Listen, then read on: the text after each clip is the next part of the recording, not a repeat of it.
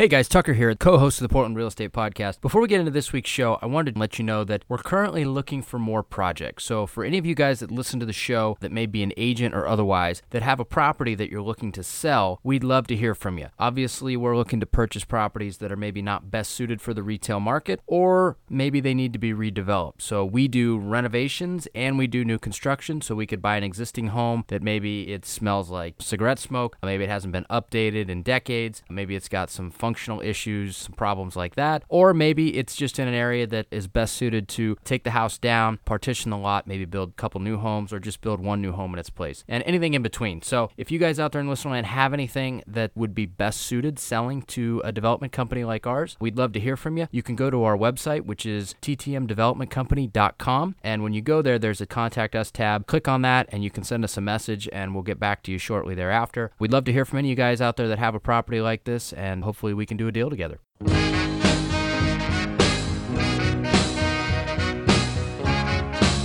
This is the Portland Real Estate Podcast, your number one place for anything you need to know about the Portland real estate market, along with in-depth interviews from our local real estate industry experts. Now, without further ado, here are our hosts, Tucker Merrihew from TTM Development Company and Steve Nassar from Premier Property Group.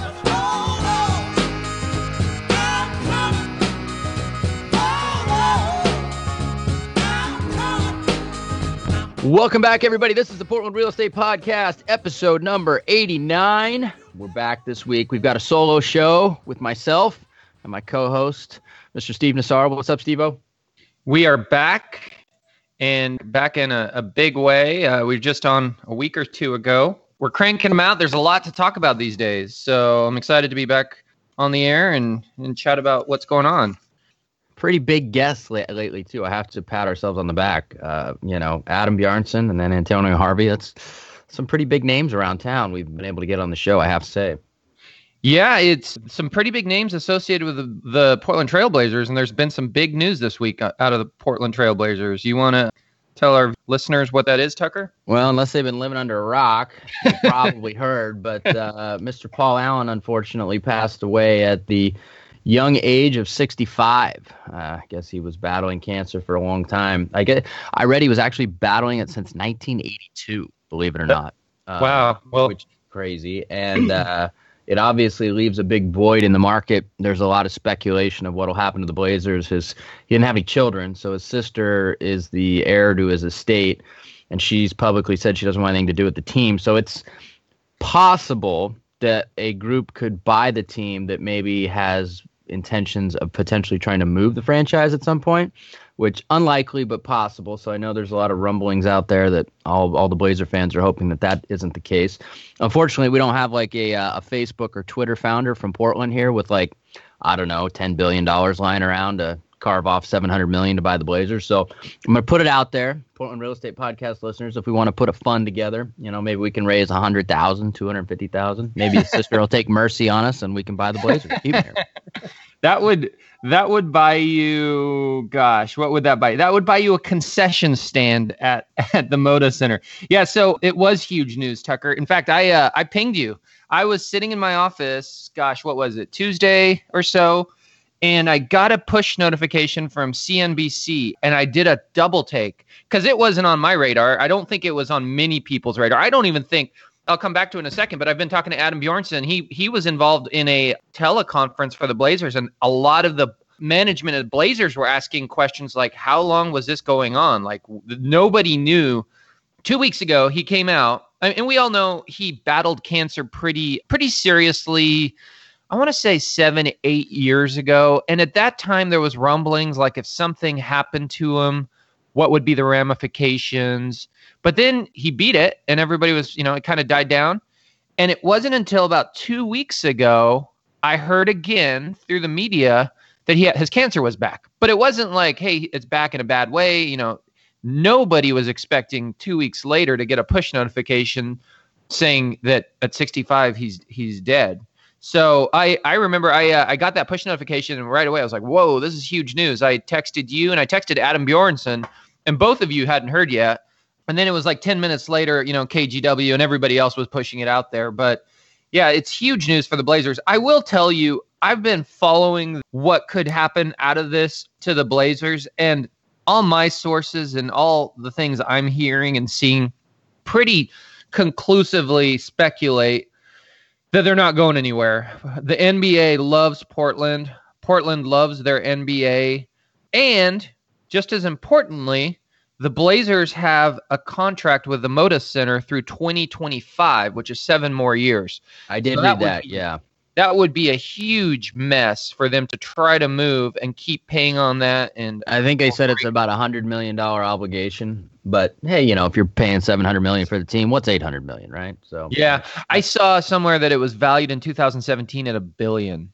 The most recent ones, I think they said $600 to $800 million is what they're calling it. Yeah. Now the $2 billion buy of the Clippers was like an anomaly. It's kind of like that house on the street that somebody way overpaid for, and then everybody else tries to comp their house to it, but it really doesn't make any sense. That was the Clippers buy. So from what I've heard, they're valuing the Blazers somewhere between $600 and $800 million. So I landed on $700 in the middle. You want to do an on-air bet right now? I say we'll do the prices right on the Blazers. Okay. You go first.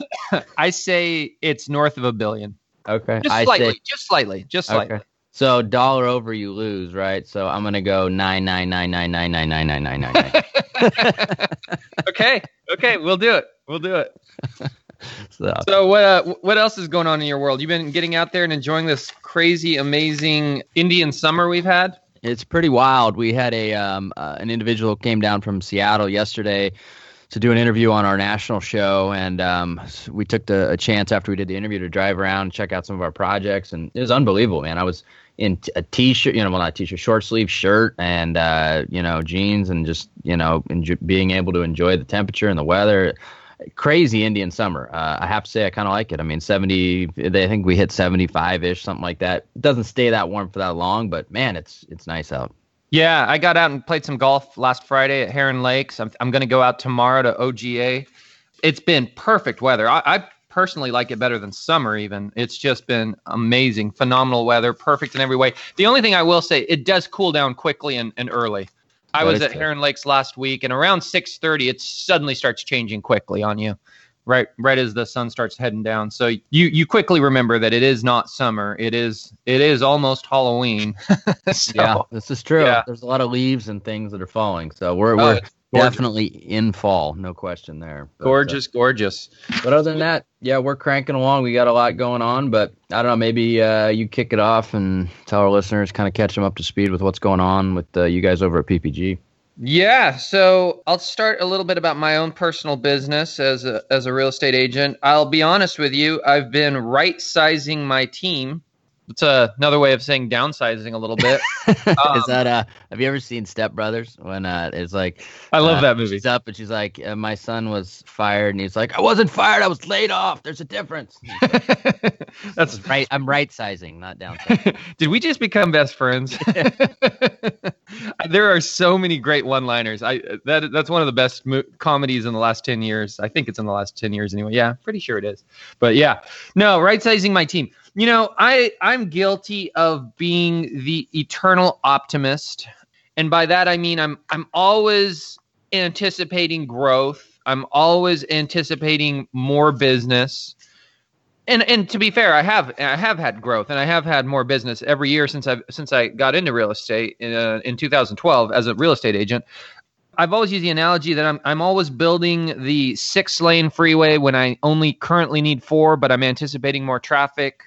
And then when I get the 6-lane built, I fill it out. And then before there's a traffic jam, I start working on a couple more lanes. And by that, I mean I'm adding people, expecting more business flying in the door, make sure it keeps running smooth.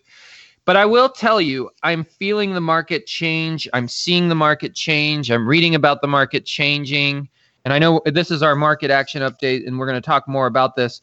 So probably for the first time in my real estate career of 6+ years now, I'm starting to go a little bit in the other direction. Let there be a traffic jam. I'm okay with that. The other thing I'll say about that is for the last few years, I've sacrificed profits in exchange for quality of life. And by that, I mean, I'll have more people than I probably needed, but that allows me to take more time off, have phones forwarded to someone else, not have to go to showings, not have to be on the phones. That's a new thing for me in the last 2 months. Believe it or not, I'm taking shifts along with my other ISAs, inside sales agents.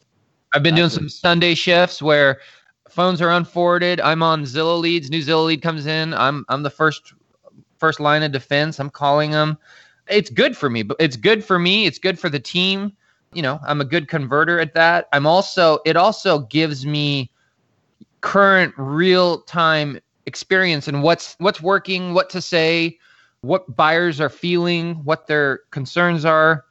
And gosh, I've converted some good stuff lately. So I've kind of gone in a different direction. I'm now kind of moving to where, okay, I'm going to sacrifice a little bit of my quality of life to gain more profitability, to keep more money to myself, but also less mouths to feed, which takes the revenue across all the team members. Everybody benefits when there's a few less people. And I'm kind of going in that direction where I think it's prudent to have overhead low, be a little bit bottlenecked maybe, and that's okay, versus anticipating future growth. I do think we're going to see less units, less transactions across the market. And so in the past, you could gain, especially with prices going up as they've been for years now, you could do the same. You could keep the same amount of market share year over year, but as prices are going up and as transactions are going up, you have a bigger piece of pie each year. Well, the reverse is true as well. If and when the market number of transactions, and they are flat right now, and I think they're going to go down, if you have the exact same market share year over year, yet the total number of transactions is down and prices have flattened, which they have, then you're going to do less business. And I'm not saying we're going to do the same. I think it's possible that my team could grab a little bit more market share. But even then, if you go year over year and you grab more market share, yet prices are flat and transaction units are down, you might end up just doing same number of volume with more market share. So that's kind of what's going on with my personal business. Also, last week I was down in Southern California. I went to Huntington Beach and Laguna Beach, went to a Zillow conference. It was they flew in and put us up in a hotel room, their top partners across the country. There's been a lot of grumblings about some changes they made. They want to make you feel good about giving them money still, right? Yeah, and we've all been there's been a lot of talk of, agents. It's been on the Masters group on Facebook about, complaints with Zillow and leads flow being down. And I think we've all felt it. They've gone to a big change where they're forcing you to use their concierge system where they call the leads up front and don't give you the opportunity to do it yourself, which when you had a team that was, 7 days a week on 13 hours a day, ready to pounce on those leads, it's a big change. It feels like it takes away a little bit of your competitive advantage. So they brought us in and they kind of, in a nutshell, a couple things they said that were interesting. They are really spooked about Open Door. I've never seen Zillow so spooked. I'll tell you right now, that company is going to fail. You think so? It is destined to fail. It will fail when the market continues to shift. It's a great idea in an easy market to sell homes. It's a very difficult idea to execute because they're basically doing what it's taken me 15 years to master. They're trying to do at scale in under 2 years with operators that have virtually no experience. So it's destined to fail. So I would short the hell out of that stock if it ever goes public. And I'll say it right now that they're destined to fail. So if they're spooked by it, they should have called me, I guess, but that's my opinion. Yeah, well, and Zillow, they're not idiots. I don't know all the details, Tucker. It sounds like you know a lot about Open Door, but what they're feeling is they've come up with a model, as you know, and Zillow said they have smart people and they have a lot of cash behind them. They've received some large cash injections. When they say smart people, they mean MBAs, and when they mean cash, they mean dumb money. So that's basically I'm translating here for everybody what that means, really. They're saying their user experience is very seamless. You click on their site, you have someone on the phone. Within days, somebody's coming to your house. They're making you a cash offer. They're also saying if you want to list, here's what we could list it for. They're also facilitating some of the buy side stuff now. They made some kind of purchase for a company that helps them on the buy side. And they're grabbing market share like crazy. They said in Dallas, Texas, 14% of the listings are Open Door right now. They're not here really in a big way in Portland. Not yet. I have seen that. I know they're struggling for profitability though, and that's going to get worse on the buy-sell side. The brokerage, basically, they're running a business that is surviving based on brokerage fees. So now you're integrating in a huge pain in the ass factor of buying an asset, reselling an asset just to create brokerage fees. So at the end of the day, I guess that's why my rationale behind why I think it won't work is because to take on that burden just to create broker fees is not a sustainable long-term business model. And that will become the reality as the market continues to soften. Yeah, I don't disagree with you on that. But bottom line, Zillow sees that so what they're aiming for with their changes, and it's kind of almost like a bait and switch where you say, hey, we'll buy your house. Mm-hmm. And by the way, here's the dollar amount we'll pay for it, and it's pretty low. But if you don't want to do that, here's an agent that will help you list it. They want to be able to offer that. They also want to ensure seamless communication with their users. So when somebody clicks contact agent, they want someone on the phone right away, and that's what they're doing through their broker concierge. That's why they have people basically taking the calls, because they want to make sure that somebody is talking to them immediately, and they have them on staff so they can kind of control it in-house then, it seems like. Yeah, and then they live connect it. So if they call me and I don't answer my phone, then they call the next agent. If they don't answer their phone, then the next agent until they get someone, and then they put them through. So the user is guaranteed to have somebody on the phone quickly that's going to have a real estate conversation with them. Zillow did make some admissions. They said our ROI is down. We know it. We're working on it. We're going to fix it. We're going to cap zip codes so that there's not too much competition.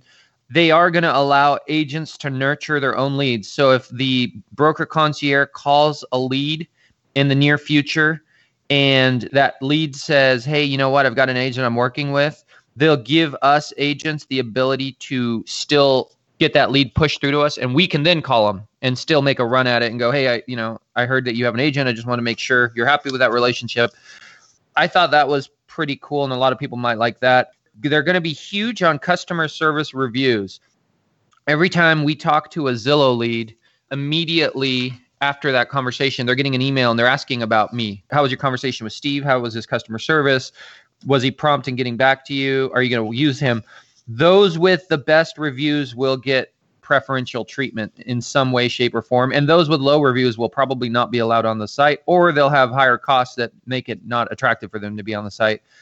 And then interestingly enough, and by the way, I'm a Zillow fan mostly, but I also have concerns along with others, and I won't get into those on the air. But one thing that I thought was interesting, and I don't know if I like it or not, was they're going to roll out some kind of program where agents don't have to pay up front to be on Zillow.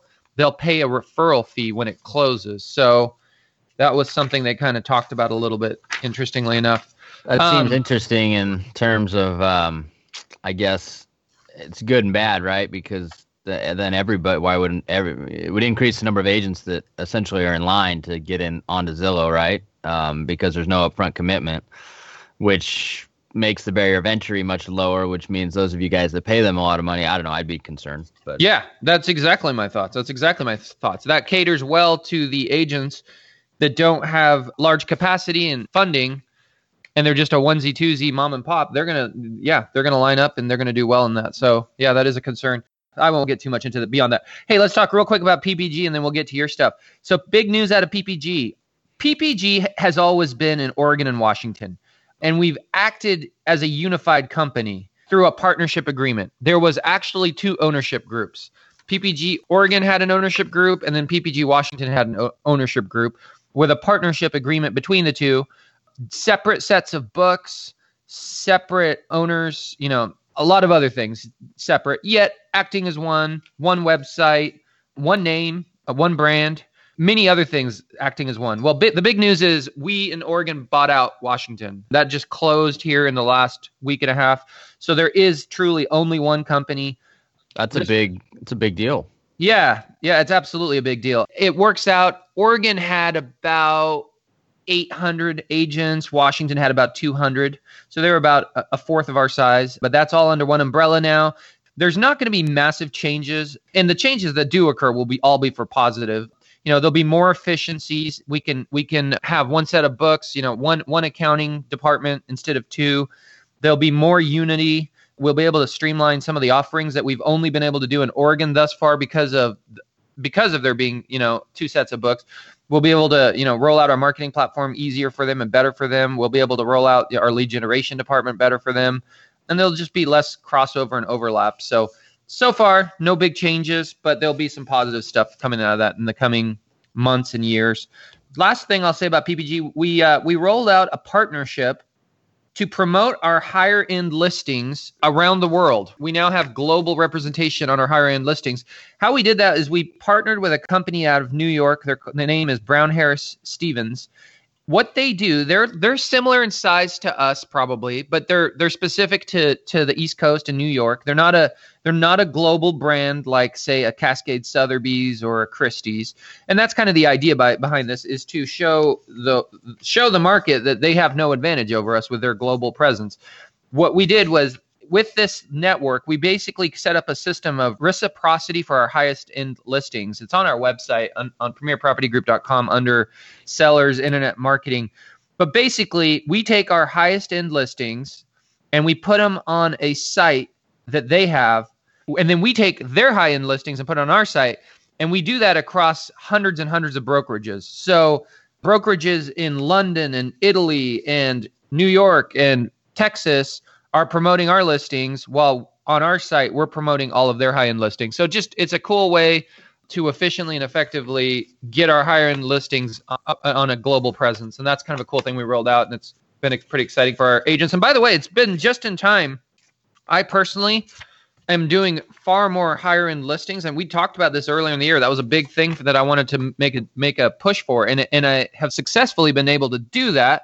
Now, that's good news and bad news. The good news is I've been successful in doing that. The bad news is I did it just in the time for them to all sit and not have a lot of activity as the higher end market really slows down.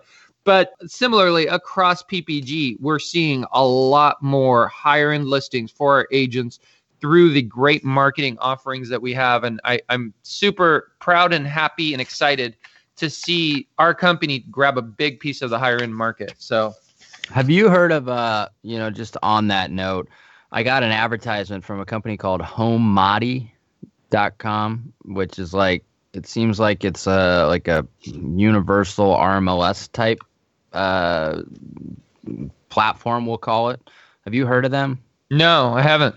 Okay. Well, anyway, they're basically trying to get people to list their properties on that site, almost as like a universal RMLS type system. But anyway, I thought maybe you knew about it, but maybe it's something you can look into. We can talk about on future episodes if they stick. They're doing a lot of marketing, and they're sending out, they're pushing a lot of money, or marketing out there, which means they must have raised a lot of money on this idea. I'm not sure how it fits into the world of what's existing in terms of the real estate landscape for listing properties for sale and getting them exposure. Seems like they're coming in at a rough time, we'll call it, with softening and shrinking and contraction of the market, both in terms of volume and potentially agents and everything else. But anyway, it's called HomeMati, HOMMATI.com. And so I don't know. Check it out. We can talk about it on the next show. But cool. Anyway, I will. What's going on with you? So, as you said, or as you alluded to, market stuff, right? I mean, we'll kind of talk about what's going on in my business, but I think we can kind of segue it also into the market stuff. Market's definitely changing a little bit. We have not felt it to this point, though. Kudos to you. I see your stuff moving. Yeah, we sold a multi-million-dollar home in 48 hours. We've got another one going live next week. We'll probably sell it in 24 hours. So Dude, collectively, we could sell two multi-million-dollar homes in under 72 hours. So, but there's reasons for that. We're not just lucky, and it's just, I guess my point is as the market turns, buyers start to recognize value much more than what they did previously. And so a lot of our developments that we've done, a lot of houses we built, I built with this day in mind, because we were beating the drums last year, or at least I was beating the drums that, okay, market slowed. We hit the slow spot last year. And then all of a sudden it accelerated again, and it wasn't it. I was a year early in basically my prediction that we'd kind of hit our inflection point in terms of people just recognizing it and saying, yep, this is it. Well, I think we're there now for sure. I don't think there's many people that argue with it. But we've done our, selection process in terms of the projects we take on, the way we do our developments. We want to put a product to market that doesn't exist. We want to create the unicorn, right? We want to create the product that you just can't find anywhere else. And so the reason why we sold our first high-end house that way is because we're offering a really nice product, but it's on a piece of property that you can't find. So for, just for example, on the project that's selling out very quickly at multi-million-dollar price points, is most new construction, specifically in Lake Oswego, is on very dense lots, right? Because dirt value is so expensive. And so we did a development where we basically created bigger lots versus smaller lots. So now you can buy new construction on a half-acre bigger lot that's flat, totally usable, right? That product doesn't exist. And so that's why our stuff is selling. So I think moving forward, that's kind of our outlook on selling things. And, that's fine. That's the way, the market rewards those products that have the intangibles that others don't. And it punishes those that don't have the intangibles, right? And when I say punish, it just means they change pricing, and pricing adjusts a little bit. And so anyway, we're cruising along. We got 3 projects we're putting on market in the next couple of weeks. One of which is, another multi-million-dollar home that, we've got 3 people that have been texting me, well, we want it before it goes on market, so we'll see how it goes. But, it's definitely interesting out there. I've seen a lot of people worried that, the slowdown is going to affect them pretty tremendously. But, in reality, we're at 3.1 months of inventory. We'll just kind of segue into talking about this too, because I think it's relevant. But 3.1 months of inventory in a normal world is, pretty damn low. In our new reality, it's really high, right? But I was looking back, and I think the last time we were at 3 months, did you look at it? Was it 2014? Was that the last time we were there?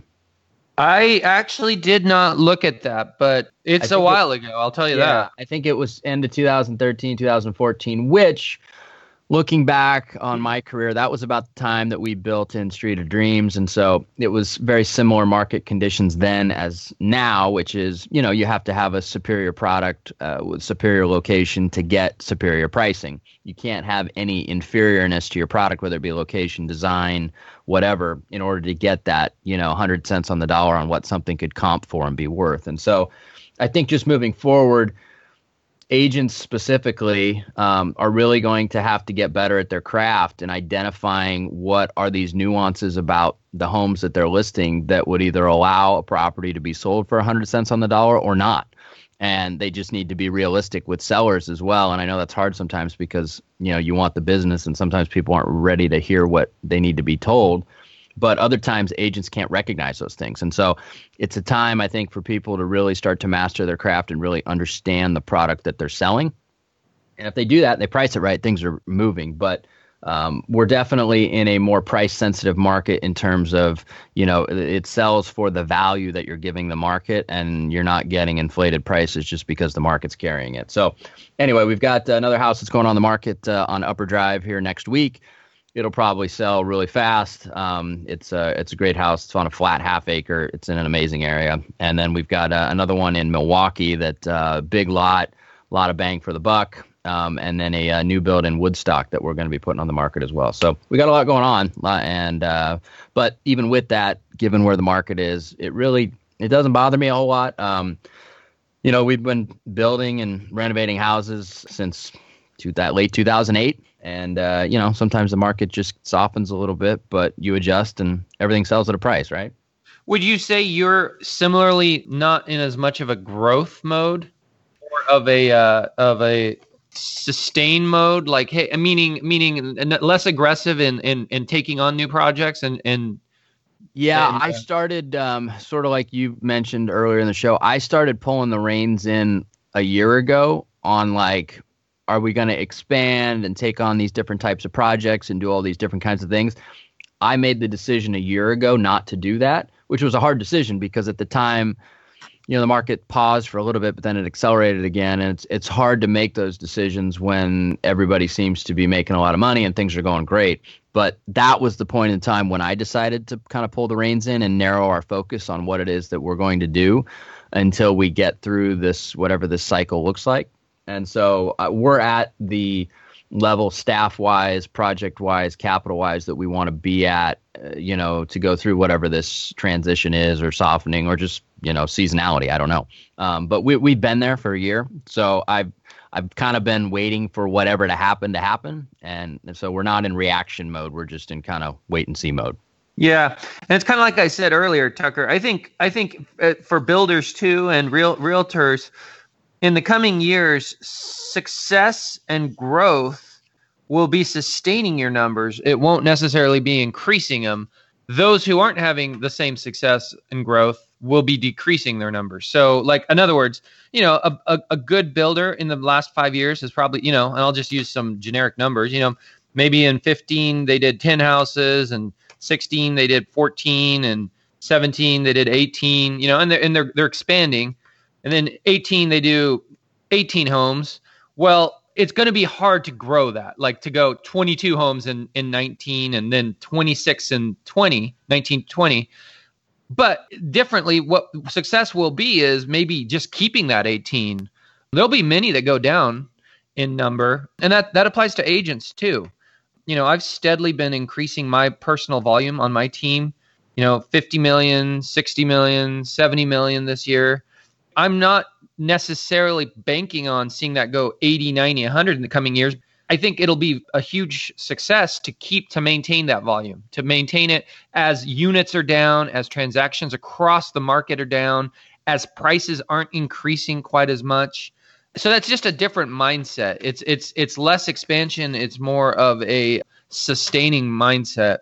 It's an interesting thing, and I wanted to bring this up, is that everybody is now being smacked across the face with the fact that the market is slowing, or that's the conversation, right? But the reality is, and I've been looking at this because there's a few projects that we've been tied up in for a while. I underwrote exit prices on a few projects 2 years ago, 3 years ago on certain projects that we're putting to market this month at that same price. So there have been areas and parts of town that tapped out 2 years ago.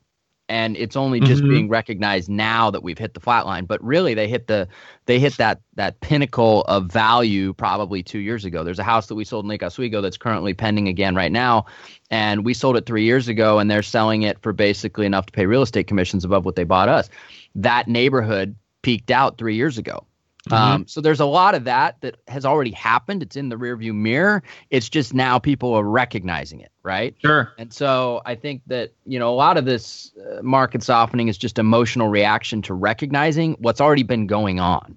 And so that's why it doesn't really bother me. We're also not the Titanic. We're not built so big that, we have massive exposure. We've stayed nimble, and honestly, we've done the best over the course of my career just purely based on timing. And so we stay nimble so that we can take advantage of timing. And I think as we move forward, it's interesting. You talked about builder volume that they're going to do moving forward. There's been a big disconnect in terms of the dollar amount that people that have redevelopable land want to sell for and what it should sell for over the last 6 months specifically, or at least this year. I've had a number of conversations with agents, even with you, and agents where, that they told a seller that they can get them this amount of money. And I've said, that's effing crazy. Nobody's going to pay that because here's why, this, and this. And, sometimes that falls on deaf ears, which is fine. But the reality of the market we're in now is when I say those things, it will be proven right much quicker. And there's just that has to fall in line, and I think it will. And I'm excited for that because people have been pushing the puck on what they'll sell.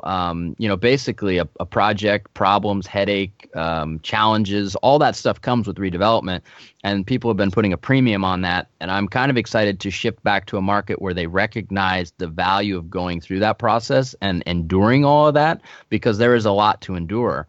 And giving some value for that. And so I going back into a balanced market, we'll see a lot more value given to the person or company that goes through all that. And so for that, I'm excited, to be honest with you. One of the realizations that I have, unfortunately, is the hardest part of a changing market is the early innings. And the reason for that is because there is a disconnect between the sellers and the buyers. I truly believe a year or two from now, when it's common knowledge that, hey, I can't sell my house for 5% more than my neighbor sold theirs, I probably need to sell it for 5% less, or at least the same amount. When that reality has set into sellers in the future, I think we'll all be in a better place. But right now, we're in that transitionary stage where sellers are still feeling cocky and confident, and buyers, on the other hand, know the reality as they're looking around. And so it's really hard to bridge that for us agents. We're having those conversations with our sellers, and I'm hearing a lot of my sellers, they're frustrated and they're like, "Oh, I don't need to sell," or they're being stubborn. And that's the challenge of being an agent right now. It will pass, I think, in the coming months and years as the new normal sets in, that hey, it is moving more towards a buyer's market. To be a good agent right now, you got to be really good at getting price reductions. Or just side note here, pricing right correctly to begin with, right? Which goes back to my point about recognition of the intangibles, the functionality, the floor plan, the lot, really understanding the product that you're selling, because there's a lot of people in this business that have no idea about the product they're selling, and you have to get good at recognizing those things and factoring that into your pricing, because you're right. But on the flip side, I get your point too, that sellers are like, well, my neighbor sold for this. This is what I want to list for. If you want the listing, this is my expectations, right? And it's hard to fight that battle. I totally get it. But at the same time, these early innings are tough. They're tough on you guys. There's no question about that. And hopefully, it'll only be like the first 2 innings and not the first 4 where you got to fight that battle. Yeah, and that was true in the last downturn. Again, we all agree this downturn this correction will be nothing like the last one, but it was true then. I remember the darkest days were as everything came to a screeching halt and nobody wanted to buy houses because they were all overpriced and everybody knew they were coming down except for the sellers. As years went by and we came into 2009, 2010, 2011, well, guess what? Everybody got good at short sales. Sellers knew, okay, this is a lost cause. I just need to get rid of this house. And so things started moving again in a distressed fashion, mind you, but they started, at least things are moving.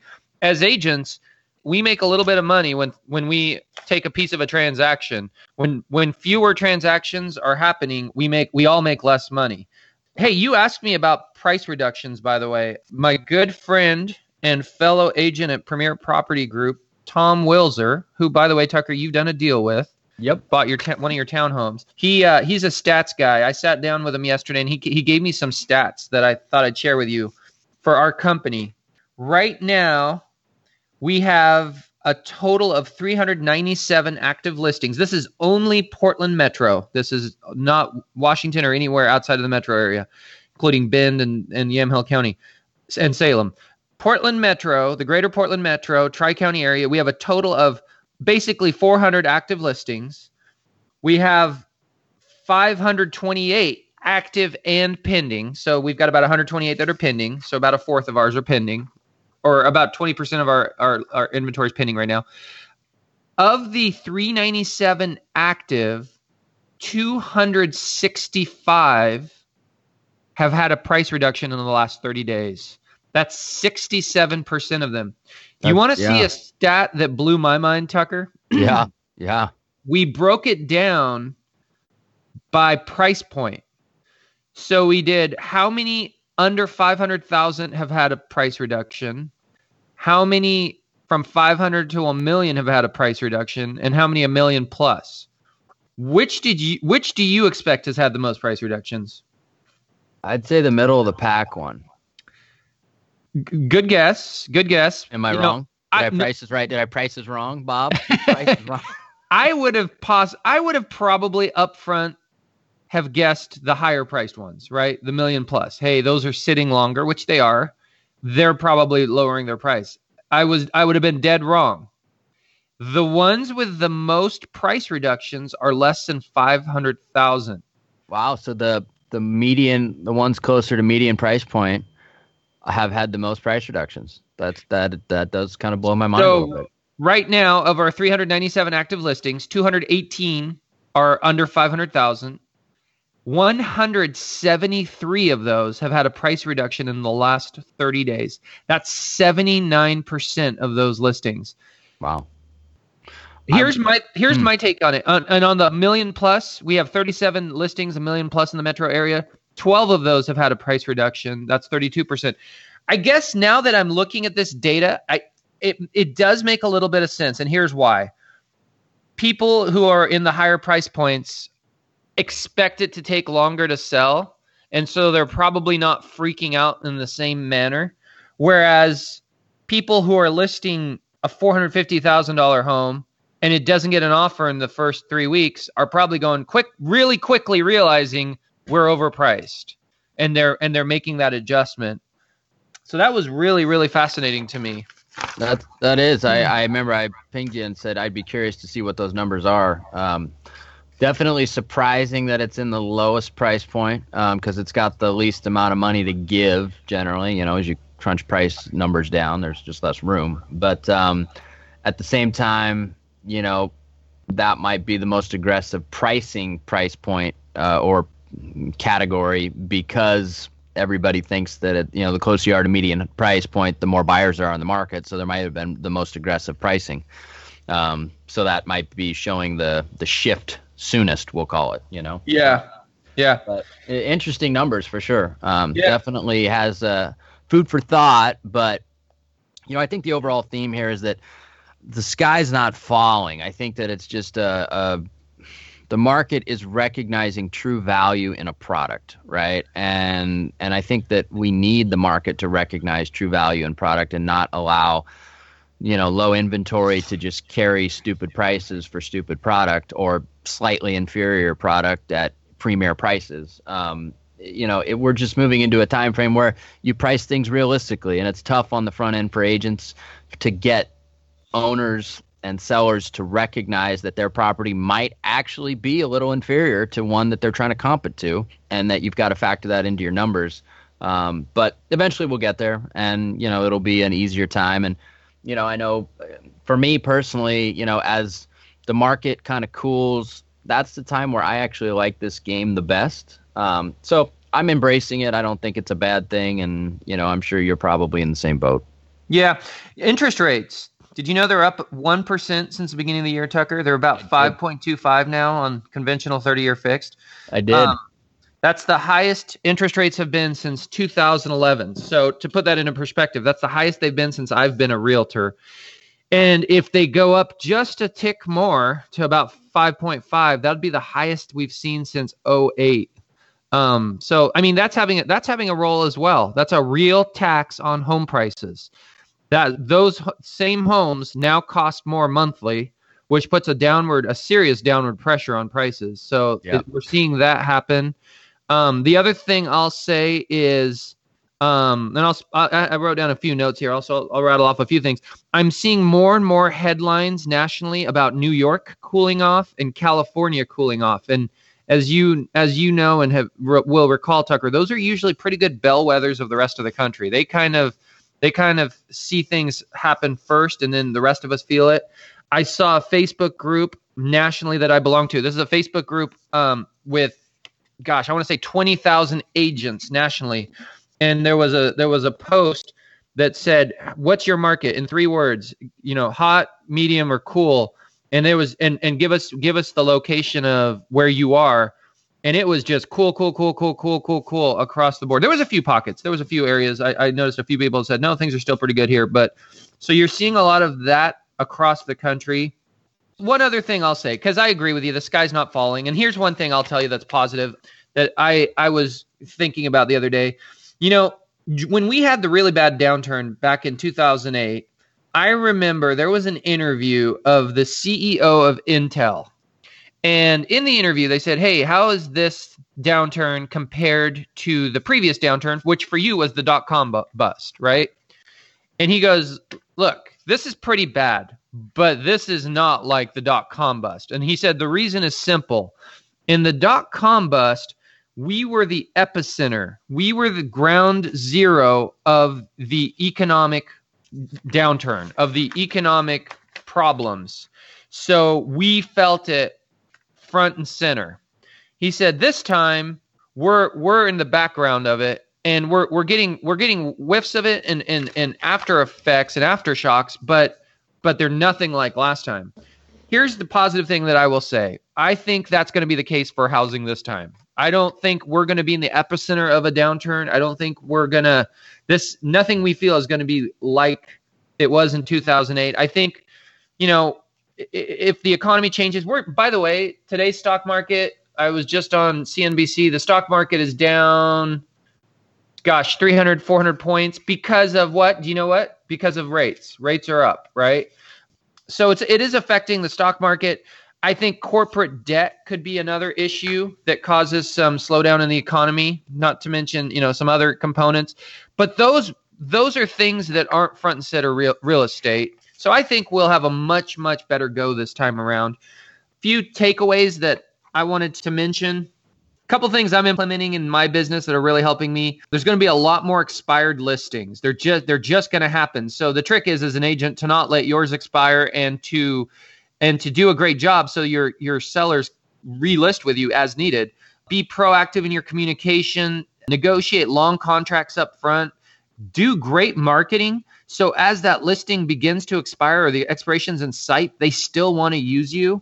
One of the great communications we do, I've mentioned on this podcast before, is set up a prospect profile around that listing. Make sure that seller and you is getting emailed anytime a new listing comes on the market, reduces their price, goes pending, or goes sold, so that they are constantly in the know. What is happening? Maybe very little is happening. Let them see that as well.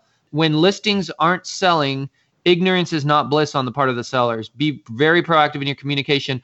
Another cool thing to do, another great thing that I always look to do, is as you're going and you're having those conversations about price reductions, use media articles to show them what is happening with real estate and the slowdown and price reductions. Get those price reductions. And as you get a price reduction, put on that addendum an extension to your current contract.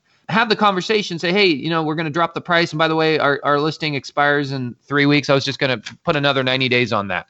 That's a great time to do that. So I'm done. Lightning round's over. What do you got, Tucker? All right. Well, I'll leave everybody with this. This is my parting words of advice as we head into this market. It's a quote by Warren Buffett, and I think everybody will like it.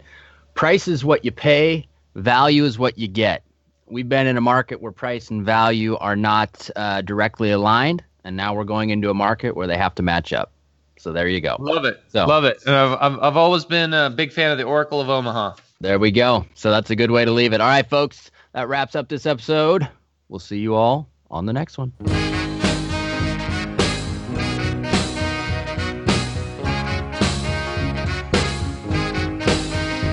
Thanks again for listening to our show, and make sure to tune in next week for another great episode of the Portland Real Estate Podcast.